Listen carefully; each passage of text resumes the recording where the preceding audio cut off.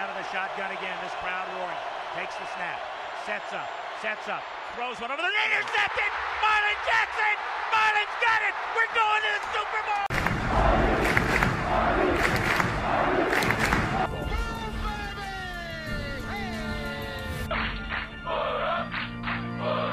You're listening to the Hoosier State Sports Show with Adam and Joey. Blood is running down my face, tears are forming in my eyes. Father always told me pain is temporary, keep it stride. Lift your head up, don't you cry. Fighters always will survive. The hurt you feel inside can only mean that you're alive. Keep your head down and digging. God will provide you vision and lead you where you need to be. If you just shut up and listen. Hello, everybody, and welcome back once again, and happy Independence Day. Welcome to the Hoosier State Sports Show. My name is Joey. As always, I'm joined by Adam. How are you today, Adam? Doing pretty good, getting ready to celebrate tonight. So we were going to bring everyone a nice condensed episode of the show today. So with that, Adam, you want to give us a brief explanation of what we're going to talk about on this condensed episode of the show? Yeah, so we'll basically talk about the Indiana Fever and how they did this past week, talk about the Indiana Pacers moves that they've made in free agency and through trades, and then we'll wrap up with our Colts discussions where we'll discuss Isaiah Rodgers and then our next position, which will focus this week on the wide receivers room. So with that, I'll just go ahead and jump right in for today. So real short on the Fever, but the first game they played last week, they lost to the league worst Phoenix Mercury terribly by a score of 85-63. Kelsey Mitchell led the way with 15 points, and that was unfortunately on 5 of 15 shooting. So that tells you how the rest of the team did. But then Nelijah Smith had an average performance with 10 points and 9 rebounds. And then as a team overall, they shot 33.3%. So real quickly, Joey, do you think this performance concerns you given that it's the worst team in the league? Or do you think that the fact that the Mercury hired a new coach might have helped ignite them to do a little bit better? I'm sure there's a chance that had played a part in it, but altogether, I'm really not all that concerned. We talk every week about the trend. Yes, I realize that they lost pretty handsomely to the Phoenix Mercury, but I think as a whole, you've still seen this trend with the Fever where on an average, the team is getting better. Now, this was a minor setback. I'm not going to lie to you on that. And I don't know if you know off the top of your head how Aaliyah Boston did, but minor setback, but I think altogether the Fever are still in an okay position. Yeah, Boston, I believe, only scored like 6 points in this game, and it's actually going to be interesting with the other game that I talk about real quick too. So the only other game, and this was actually a pretty short week for them. They only had 2 games, but the Fever lost on Sunday by a score of 89-87, and that was against the Chicago Sky. Nelijah Smith did, again, pretty good in that game. She had 27 points with 8 rebounds. Kelsey Mitchell, who was elected as an all-star reserve right before this game, had 26 points and 8 assists. So those two pretty much led the way, contributing 53 of their 87 points. Now, with that all being said, you talked about Boston. The second game, she had 4 points and 7 rebounds. Now, that was a home game, and so the team now has a record of 1-5 this season at home to go with their 5-11 record overall. So, Joey, do you think that the one home win in 6 games to this point in the season is that concerning to you at all? I'd say maybe a little bit more so than your first question. I don't know what kind of things play into that. I don't know if the fan support just isn't there yet, which we've talked in the past. I think if they continue to improve, they have the young pieces together to grow that fan base. But if there's not a whole lot of fan support at the home games, then in a way, these home games really aren't home games, if that makes sense. So in that aspect, I guess I wouldn't be as concerned if that was the case. A neutral site game, I guess the way that I look at it is Aaliyah Boston had 2 consecutive games where she's not had a double-double. She's averaging under 10. She was elected as an all-star starter, and suddenly she's not playing like that. While I understand the rookie, issues that come up and, you're dealing with being in the midst of the season right smack dab in the middle. But I mean, I would be a little bit concerned given how they're not beating teams that are bad right now. Both of these teams are considered on the lower end of the WNBA. So I would say I'm more concerned about Boston than maybe the team for the reasons that you've said about growth. I don't know. I guess like me personally, I have the expectation that Boston has to come and play. You know, she's kind of considered, you know, the leader of this franchise, unfortunately, as a rookie. And you know how I feel about, you know, with the Pacers, with Halliburton being in that deal.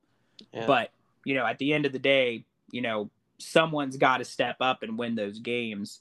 And yes, I understand this is still a rebuilding year.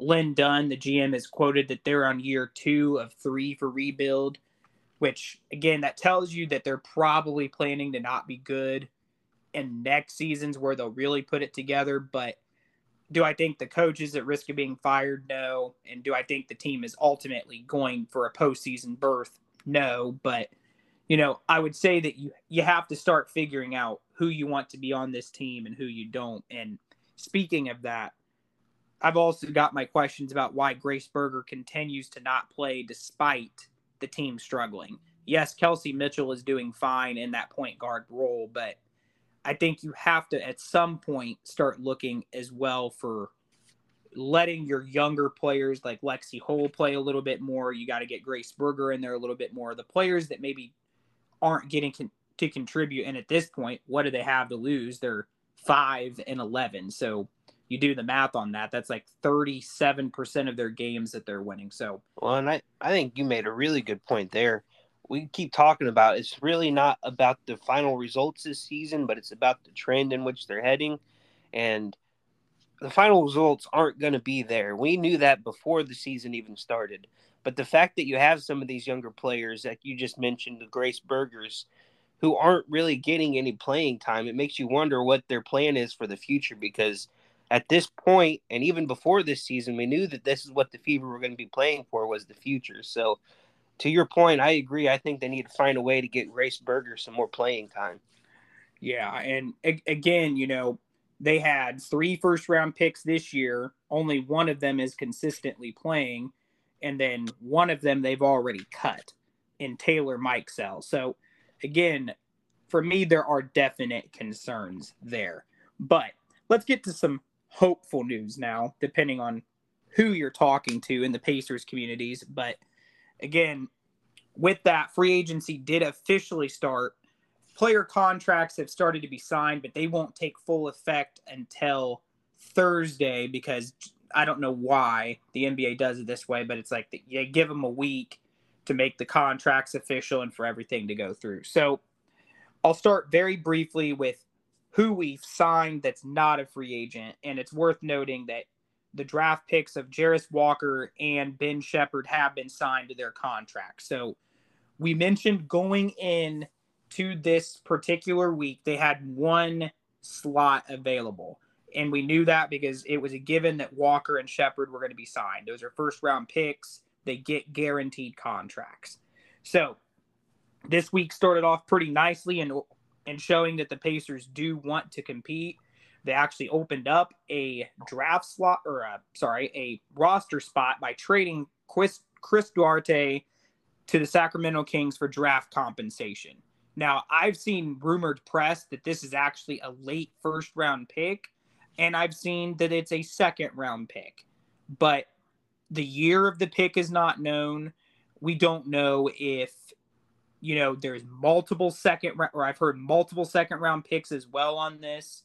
So what that allowed to have happen is it opened up the spot that was ultimately given for Obi Toppin. So let's kind of look at that trade really quickly. So the Knicks dealt Obi Toppin in the last year of his contract for 2 second-round picks. Again, like the picks that were given to the Kings or given from the Kings, we don't know what second-round picks from the Pacers are going to the Knicks. Now, I've read a lot in both the Pacers communities on Facebook, on Twitter, TikTok, and then the Knicks sites, and the Knicks fans are not happy about this trade. In fact, a lot of them are calling for Tom Thibodeau to have his job taken from him because they're that upset. And, he was the 8th pick in the same draft that Tyrese Halliburton was picked. So 2019, I believe. So 2 second-round picks dealt for him. Now, I'm going to go on a little bit of a tirade about this signing, and then I want to get your thoughts, and then we'll move to the rest of free agency really quick. But last year, people were like, well, why Obi Toppin? And you remember on the podcast previously that I wanted the Pacers to make this trade. And I've got the stat lines that are going to back up why. So the team had plenty of picks to trade. That's the first thing. Second-round picks are not guaranteed contracts. So when you're trading them, you want some sort of assurances. I think Toppin is going to try to re-sign with the Pacers. I'll get to that in a second. So last year, his stat line reads like this. 7.4 points, 2.8 rebounds. And again, he had like 1 assist. Those are not great numbers for a small forward. And notice that that's the position that I chose to say. But this trade comes down to 2 things. And the second one is going to be where I really think people get behind it. So the first thing is behind the scenes, it seems like Tyrese Halliburton was orchestrating this trade. We talked about how the Pacers were going to give him some leeway with opinions. There's been a lot of back and forth Twitter stuff between Toppin and Halliburton throughout the offseason, throughout the draft season. And basically, there was someone in the Pacers community that had a conversation with Halliburton, and he was like, he had big news, but he couldn't specify. And I guess the comments were, we're going to run it back. And so people were like, okay, who's going to run it back? And it was released not too long after that Toppin had been traded. So it was clear from the get-go that Halliburton wanted this move. And I think the Pacers wanted to kind of appease him in some way to get him to stay with the franchise. More on that in a minute as well. But one thing that needs to be understood, he started 5 games last season because basically he was the understudy for Julius Randle. In those games, Joey, you ready to hear this stat line? Yeah, I'm already looking at it, and it gets me excited, so I'm going to let you take it away. So Obi Toppin's stat line when Julius Randle was out last year goes as this. He averaged, and this is averaged in the games he started last year. We haven't talked about his career averages when he starts. He averaged 21.8 games, or 21.8 points, 3.4 assists, and 3.2 rebounds in those 5 games. Okay, so again, you're talking a starting small forward at that point. Those are starting statistics. I don't care who you ask. And again, those are very close stats also to what Kyle Kuzma had, who just got a ridiculous 4-year, $102 million deal from the Washington Wizards. And we're talking about a guy on a rookie scale that has that capability. Now, Toppin's career average is starting. So he has 15 starts. Those go as follows. 20.8 points, 5.7 rebounds, and 3.1 assists on 57% shooting and 44% from beyond the arc. This was the missing piece at small forward we have not had. So Halliburton also mentioned what they're going to do together. He's mentioned it on tweets since we got Toppin, and it's like that whole concept of we're going to run it back. He's talking about passing the ball to Toppin. So clearly Halliburton's going to find a way to get him involved. So again, this was intended to be a small forward signing. So Joey, I want to get your thoughts on this signing now that we've kind of talked about Toppin as well. Well, it's kind of interesting. You mentioned that there was a lot of Pacers fans leading up to the deal that thought, what's the big deal with Obi Toppin? On the surface, that's where I was at. You look at it, you said 7.4 points per game last year. I'm thinking, okay, why is everyone so up in arms about this? And then the deal gets done, and I saw the same thing you did. I saw all the Knicks fans up in an uproar. I'm like, what in the heck, man? And until right now, when you're telling me these stats from when he started games last year, I didn't understand it. I understand it now. And as you mentioned, having that history with Halliburton, and it sounds like they have a pretty strong relationship as it is, this is a very key piece to what they're trying to build down in Indianapolis. But with that, Adam, I do kind of have a follow-up question for you. In my opinion, this really leaves Buddy Hield as the odd man out, which we already knew going into this offseason. But do you think this makes it even more likely that Buddy Hield gets dealt in the near future? Well, here's the deal. You'll find this interesting. The NBA is looking at the new CBA, the collective bargaining agreement, and there's talks about how they're going to let teams start rostering 15 players instead of 13. So, yes, while that doesn't directly affect the question that you're asking about Buddy Hield, what it says to me is that the team is going to start trying to prepare for that point next year. And this signing has nothing to do with small forward. It has to do with the shooting guard, like you just said. So, do I see Hield getting dealt? I'm going to say yes. It's going to be a matter of when, and what my comment on this is going to be is that, there is a lot of press on James Harden getting dealt potentially, Damian Lillard getting dealt potentially, Tyler Hero from Miami. And there's a lot of conversations with that come with needing a third wheel.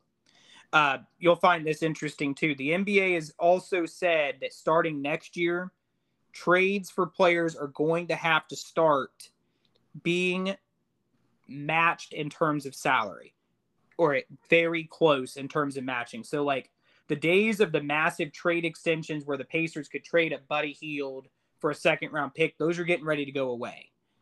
So in short, what I think will happen with this is it's going to be right at the All-Star break. I don't see him going anywhere in the short term as much as I would like for him to, but I think he is not going to have as active of a role. I was looking at Hield's stats when I was coming up with this, and he averages nearly for his career 17 points a game. He is a starter. I don't care what anybody says about it. But let's look at the roster real quick. Tyrese Halliburton, that's your point guard. No questions, ifs, ands, or buts about it. I'm not keeping Benedict Mathurin on the bench for another year as the sixth man. We'll talk about why he's not the sixth man any longer in just a minute. So I think he's your shooting guard. I think you have Topin and Shepard that are going to fight out for that small forward spot. And yes, I believe that much in Shepard. Think about what Topin and him have in common. 3-point shooting. That's something that's been missing from the team. No disrespect to Buddy Hield, who, again, we acknowledged last week, led the league, and that was over Steph Curry last year. But you need more of it across the team. So you have that position set. Then at your power forward, you have Jarris Walker there. You have potentially Jalen Smith, Isaiah Jackson, Oscar Teshebe, and I'm missing someone. I'll put Daniel Theis in there for the moment. And then at center, you've really basically got Turner and then some combination of those guards at power forward I just said. I forgot Topin. Well, and one guy that we're leaving out of the shooting guard discussion as far as Buddy Hield goes is Bruce Brown, the guy that the Pacers just signed out of Denver. That's a guy who's bringing in some championship experience that I'm sure would give Hield some troubles maintaining that starting position, which is another reason why I presented that question. Well, and the fact that you mentioned him means that I'll kind of move on. But I also forgot TJ McConnell at point guard. So all of this to say, too, and I don't want to backtrack to guarantee that Hield gets dealt, but if Hield doesn't get dealt, someone's getting traded. And, there is a Pacers poll in their community group on who they think is going to leave. It was pretty much unanimous that they thought that it was going to be Hield. But the other names to look out for are Daniel Theis and TJ McConnell. A lot of Pacers fans actually do want to give Isaiah Wong a chance. Remember, we've also got him on a two-way. We've got Kendall Brown on a two-way. We have the Mojave King, who will probably never play for the team, but he's on a two-way contract. Again, there are pieces there that this team has. And again, I know I am forgetting somebody right now, and it's bothering me to no end. But again, I don't think the Pacers also, let me throw this in there. I don't think they're given multiple seconds unless there's some sort of investment from Topin that they want more than just this year. And that's something to think about as well. Now, with that being said, and I hadn't got to him yet, because I think the player I'm forgetting is Bruce Brown. So there were a lot of reports that the Pacers were trying to go after Harrison Barnes. He re-signed with the Kings. There was a ton of press that people were like, oh, Max Struss is a guaranteed player from Miami that's going to come here. He got dealt to Cleveland. Tobias Harris was looked at as a target. He was looked at during the draft as well, but supposedly Philadelphia wanted like a future first that was hypothetical, that could be protected. And then they wanted like Isaiah Jackson and then another player on top of that. And I'm sorry, with him making nearly $35 million, no, that's not going to happen. And thus why he hasn't been dealt yet. But in all of that, underneath kind of Bruce Brown was also, like Struss, reported to go to the team. And it's interesting. He had a deal with the Lakers in place. Bruce Brown did, before the Pacers came in last minute and signed him for more money. So he was going to the Lakers too. But again, some people are going to look at this as an overpay. But let's kind of dive into it. So Bruce Brown signed with the Pacers. He's a 26-year-old who is a key piece of Denver's run, as we mentioned, to the NBA championship. He's also had a pretty solid career with the Brooklyn Nets as well. So last year, off the bench, he averaged 12 points, 4 rebounds, nearly 2 assists, and a steal. Now, again, people are going to wonder about this. Let's dive a little deeper. So he is a reliable shooter. He shoots 51% from the field. Again, coming off the bench, you're usually on the bench because you struggle with that aspect. But he's come in and done pretty well. He is also a multiple and versatile defender who plays multiple positions. So him and Jarris Walker alike on our team, they play point guard. There is talks that Walker and him both play shooting guard, small forward, and then potentially in a very, very small lineup, you might put Bruce Brown in there, but probably not. It'll be those first 3 positions. Now, for me personally, this is a great contract, and I'll get into it in a second. The contract is for 2 years and $45 million. Now, the second year is a team option. So, Joey, here's why I think it's a great contract, and I want to get your thoughts. So remember how I said a second ago that pretty much NBA contracts are going to start having to be basically matched in trades, right? Yeah. Why would a small market team like the Pacers make this deal? The answer is it basically allows them to have a trade exception. I want you to think about that. Yes, no disrespect to Bruce Brown's talent. Yes, in the NBA playoffs, he was probably the best player on Denver's team outside of Jokic. But this is about what he can bring the Pacers in a trade next year. So what it sounds like to me is this is the pathway to a bigger deal, having his deal. We're going to lose Buddy Hield at the end of the year. So I think the Pacers are going to try to trade him. But with the team option, Pacers probably put him in there and use him as a trade chip next year. So I want to get your thoughts on that as well. Maybe my thoughts on the deal and then your thoughts on, or give me your thoughts on the deal. Let's just go with that.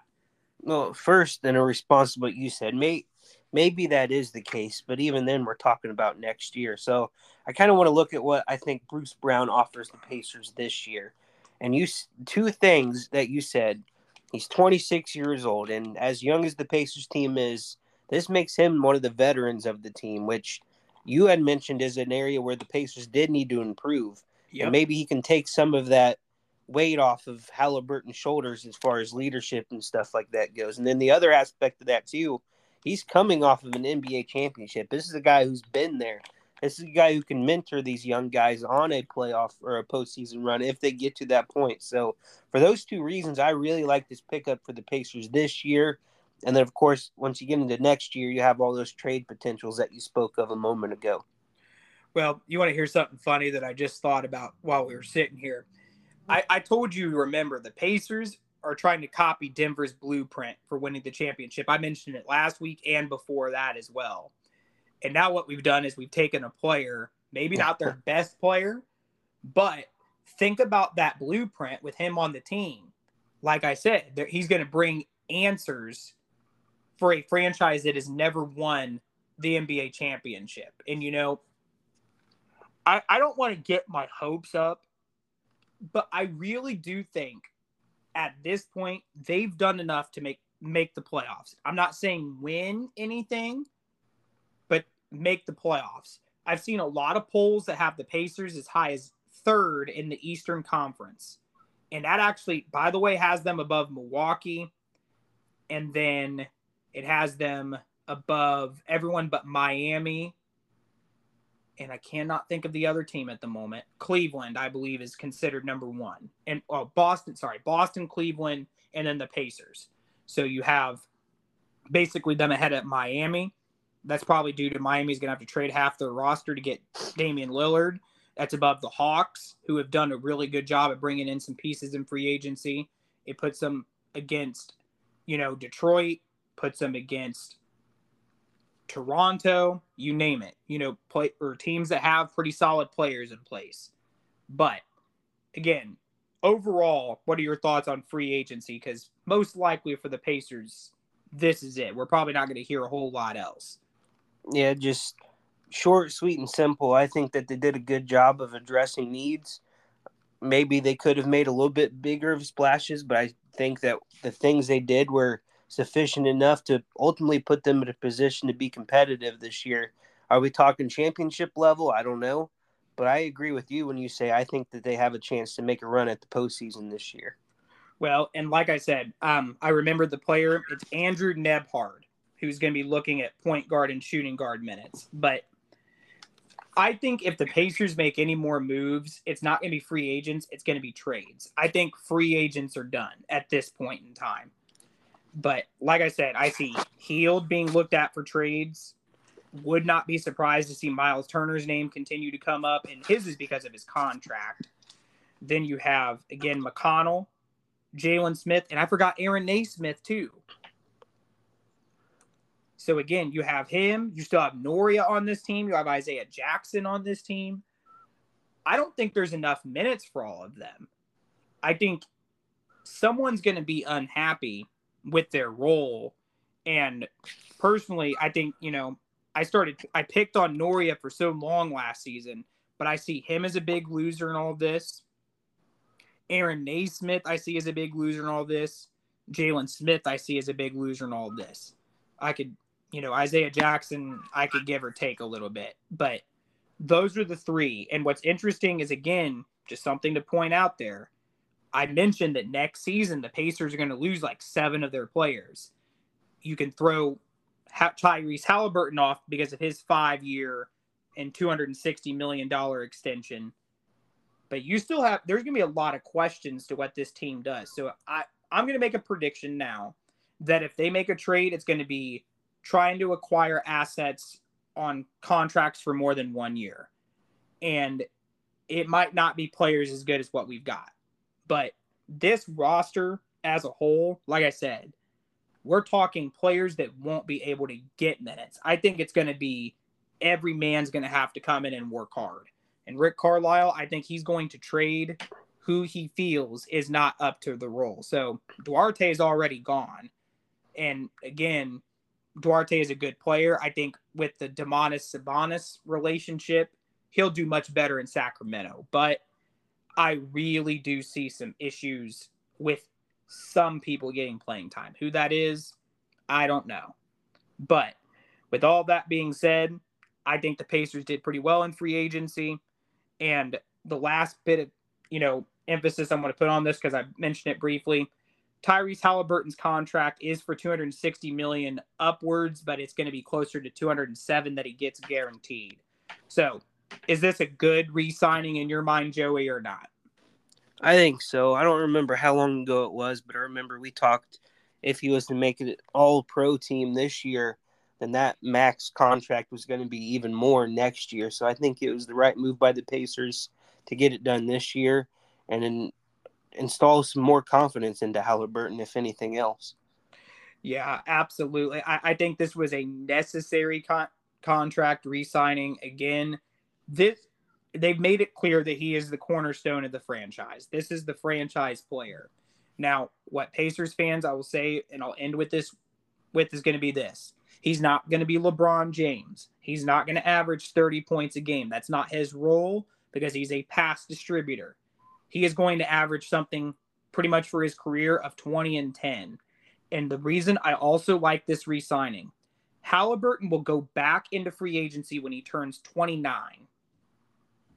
He's 23 right now. So you look at his contract this year and then the next 5 years running, 29. That's still pretty young when you think about it. We could be talking another contract of this value, and if at that point, it'll probably be a lot higher if he stays the player that he's been. Absolutely. Scary thought. But with that being said, Joey, I'm going to go ahead and let you jump into our Colts conversation. So what do you have for us on, well, where do you want to go first? You want to go Rodgers first or the wide receivers first? Let's jump into the Isaiah Rodgers news. So this will be our final installment about the whole Isaiah Rodgers drama because it all came to a head this past week when the NFL finally issued its punishment. And initially, Adam, I'm sure you saw this too, Adam Schefter reported it as a 1-year suspension, which I was kind of shocked about. And then he later revised that and said that at least 1 year, but it is an indefinite suspension, and he has an opportunity to try to get reinstated after 1 year. But kind of surprising, kind of not. I don't know if you even knew who this was. Also, Colts defensive lineman Rashad Berry was also suspended indefinitely by the league for the same reason. So, in a corresponding move, the Colts actually released Isaiah Rodgers and Rashad Berry, and Chris Ballard released the following statement on their release. The statement reads, "We made the roster moves as a consequence of the determination that these players violated league's gambling policy. The integrity of the game is of the utmost importance.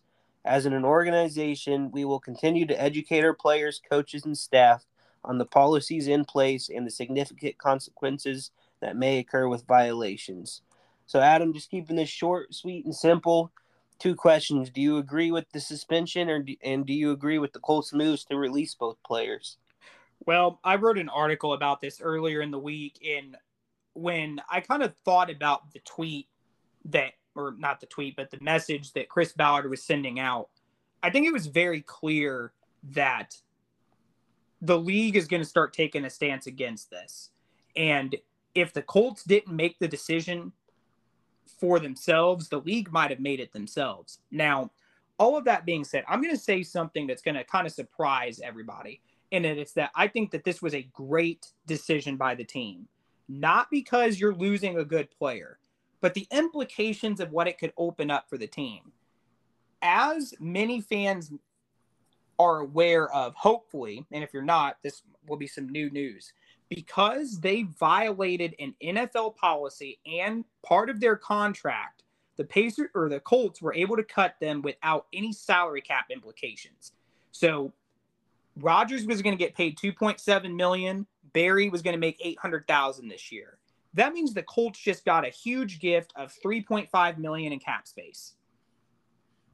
That is a huge godsend. And I wrote about this in my article, but if the Colts are unsure about their receivers room, you have DeAndre Hopkins still sitting out there available. If you're not sure about Taylor coming back, because we've talked about his contract extensions and some concerns, you have players like Dalvin Cook available. You have Leonard Fournette available. You have Ezekiel Elliott still available. Again, there are good options in free agencies. And then, of course, there's the question that I want to ask, because now that we know the consequence, and this will, as Joey mentioned, hopefully and probably be the last conversation. Do you think the Colts have to get a new cornerback at this point, knowing that Rodgers is not coming back? Yeah, I think that they at least have to look into it. We had this discussion a couple weeks ago when the whole Isaiah Rodgers news first broke, but I definitely think that the Colts need some type of veteran to come in And even if he doesn't get all of the playing time, we need somebody to come in and mentor these young guys who we're going to have lined up outside. Well, and that's something that I'm going to actually disagree with. And the reason it comes down to, which I also wrote about in my article, is the rookies. Now, contrary to what people are thinking, they're going to be like, oh, we need to get all these veterans in here. You have Kenny Moore for that. Even if it's just for 1 year, these guys are going to be veterans a year from now. They're going to know the ropes of the game. Kenny Moore is going to be a given starter. And then you have 3 rookies vying for that role. You have Dallas Flowers. You have cornerback Darrell Baker, who we got from Arizona. Again, this roster has like 7 or 8 corners right now that are vying for roles. I don't think that adding Marcus Peters or Casey Hayward or Brian Jones are going to add anything. Those are great players, but I don't think it's absolutely necessary that you go out and get them. Again, if you're looking at it because you want a veteran, that's one reason. If you're looking at it for leadership, I don't think that's a good enough reason. And again, none of those guys at this point in the offseason are going to cost the team that much. Chris Ballard always seems to have this habit of finding the bargain bin deals and getting good contracts. And if one of those players wants to sign, maybe even 2 of them, you might be able to get them both, as scary as this sounds, for that $3.5 million in cap space. And that's why I said this Rodgers decision is a blessing in disguise. Yeah, I can't really disagree with you there. I do think I have a little bit more of a need for the Colts as far as going and getting a veteran. But one last thing I do want to mention on the Isaiah Rodgers thing is there was more breaking news this past week that there was indeed a bet placed on the Colts. It was, I think, a prop bet for a Colts running back under total yards or something like that. But over under 100 yards. Yeah, so when you look at that and you take into consideration the fact that he did, in fact, have an outgoing bet on his own team, I do believe this indefinite suspension could turn into something that's far longer than a single season. And at that, I can let my Isaiah Rodgers talk go to rest. Well, I've got one more thing to say because I'm glad you brought that up, and it was one of the final layers to my article. Is I want you to remember back when, and you put it on Facebook, and we had a whole podcast where we talked about, or where I particularly talked about, that there were legitimate questions if some of the games were shaved or we were giving up points for parts of bets. I'd like to bring back that conversation very briefly and point out that I'm going to say probably right. Rodgers may have even placed bets on himself in his own performance. So when Schefter looks and says something like it is an indefinite suspension, there is no way that the NFL is going to look at this as a player that ever gets a chance to come back. Calvin Ridley and Jameson Williams are players that placed low bets on players that weren't on their teams. But you look at Isaiah Rodgers betting on his own team. Who's to say he didn't bet on his own performance? And for me, I'd like to point out that I was probably right, because I called this right after it happened when they announced 100 bets. It's like there's no way that he didn't bet on the team's performance and that the team's performance wasn't affected. But what I also said to remember is there were other players that knew about it. And sure enough, Rashad Berry and Demetrius Taylor, who's a free agent now. So you had 3 Colts players that were in on these bets. It means that I was right about the concept of placing bets on the team's performance. Now, did Taylor and Berry play? No. But the idea of it, the integrity of the game was ruined. And I'd like to think that the Colts might have won another game or two, but I'm also not going to complain much because I said this previously that if we would have won another game, and you mentioned it too, we wouldn't have been picking at 4th. We would have been picking at 7th. And at that point, Anthony Richardson would likely have not been an option because it was said that Seattle would have taken him at 5 if he was available. So not going to complain too much, but just want the world to know that I was right. I guess that's one of those things we may never know. We'll just have to speculate on. But Adam, if it's okay with you, I think I'm going to put the wide receiver conversation on the shelf for next week. and we can jump into verse of the week. That way we can get this episode out and everyone can get on with their 4th of July plans. Sound like a plan to you? That is all right with me. And, we'll bring a little bit more next week. We kind of knew that this week was going to be condensed because, everybody's celebrating the holiday. But all that being said, let's jump into verse of the week, which actually relates to the 4th of July in a weird way. But I decided this week to choose 2 Corinthians 3:17. And what it says simply is, now the Lord is the Spirit, and where the Spirit of the Lord is, there is freedom. So I think what it brings up to me is this interesting concept of, a lot of people believe that the U.S. was founded on the principles of God and religion, and that people that are here live under God's country. But I didn't really ever think about that until I started looking at this verse, and it's like, God protects the people who seek him.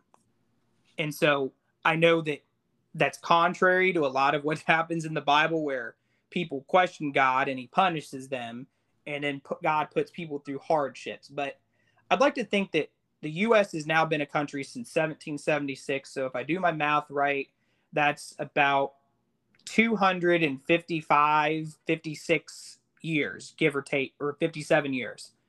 So when you start thinking about that, 257 years we've been a country. 247, it's one of those two.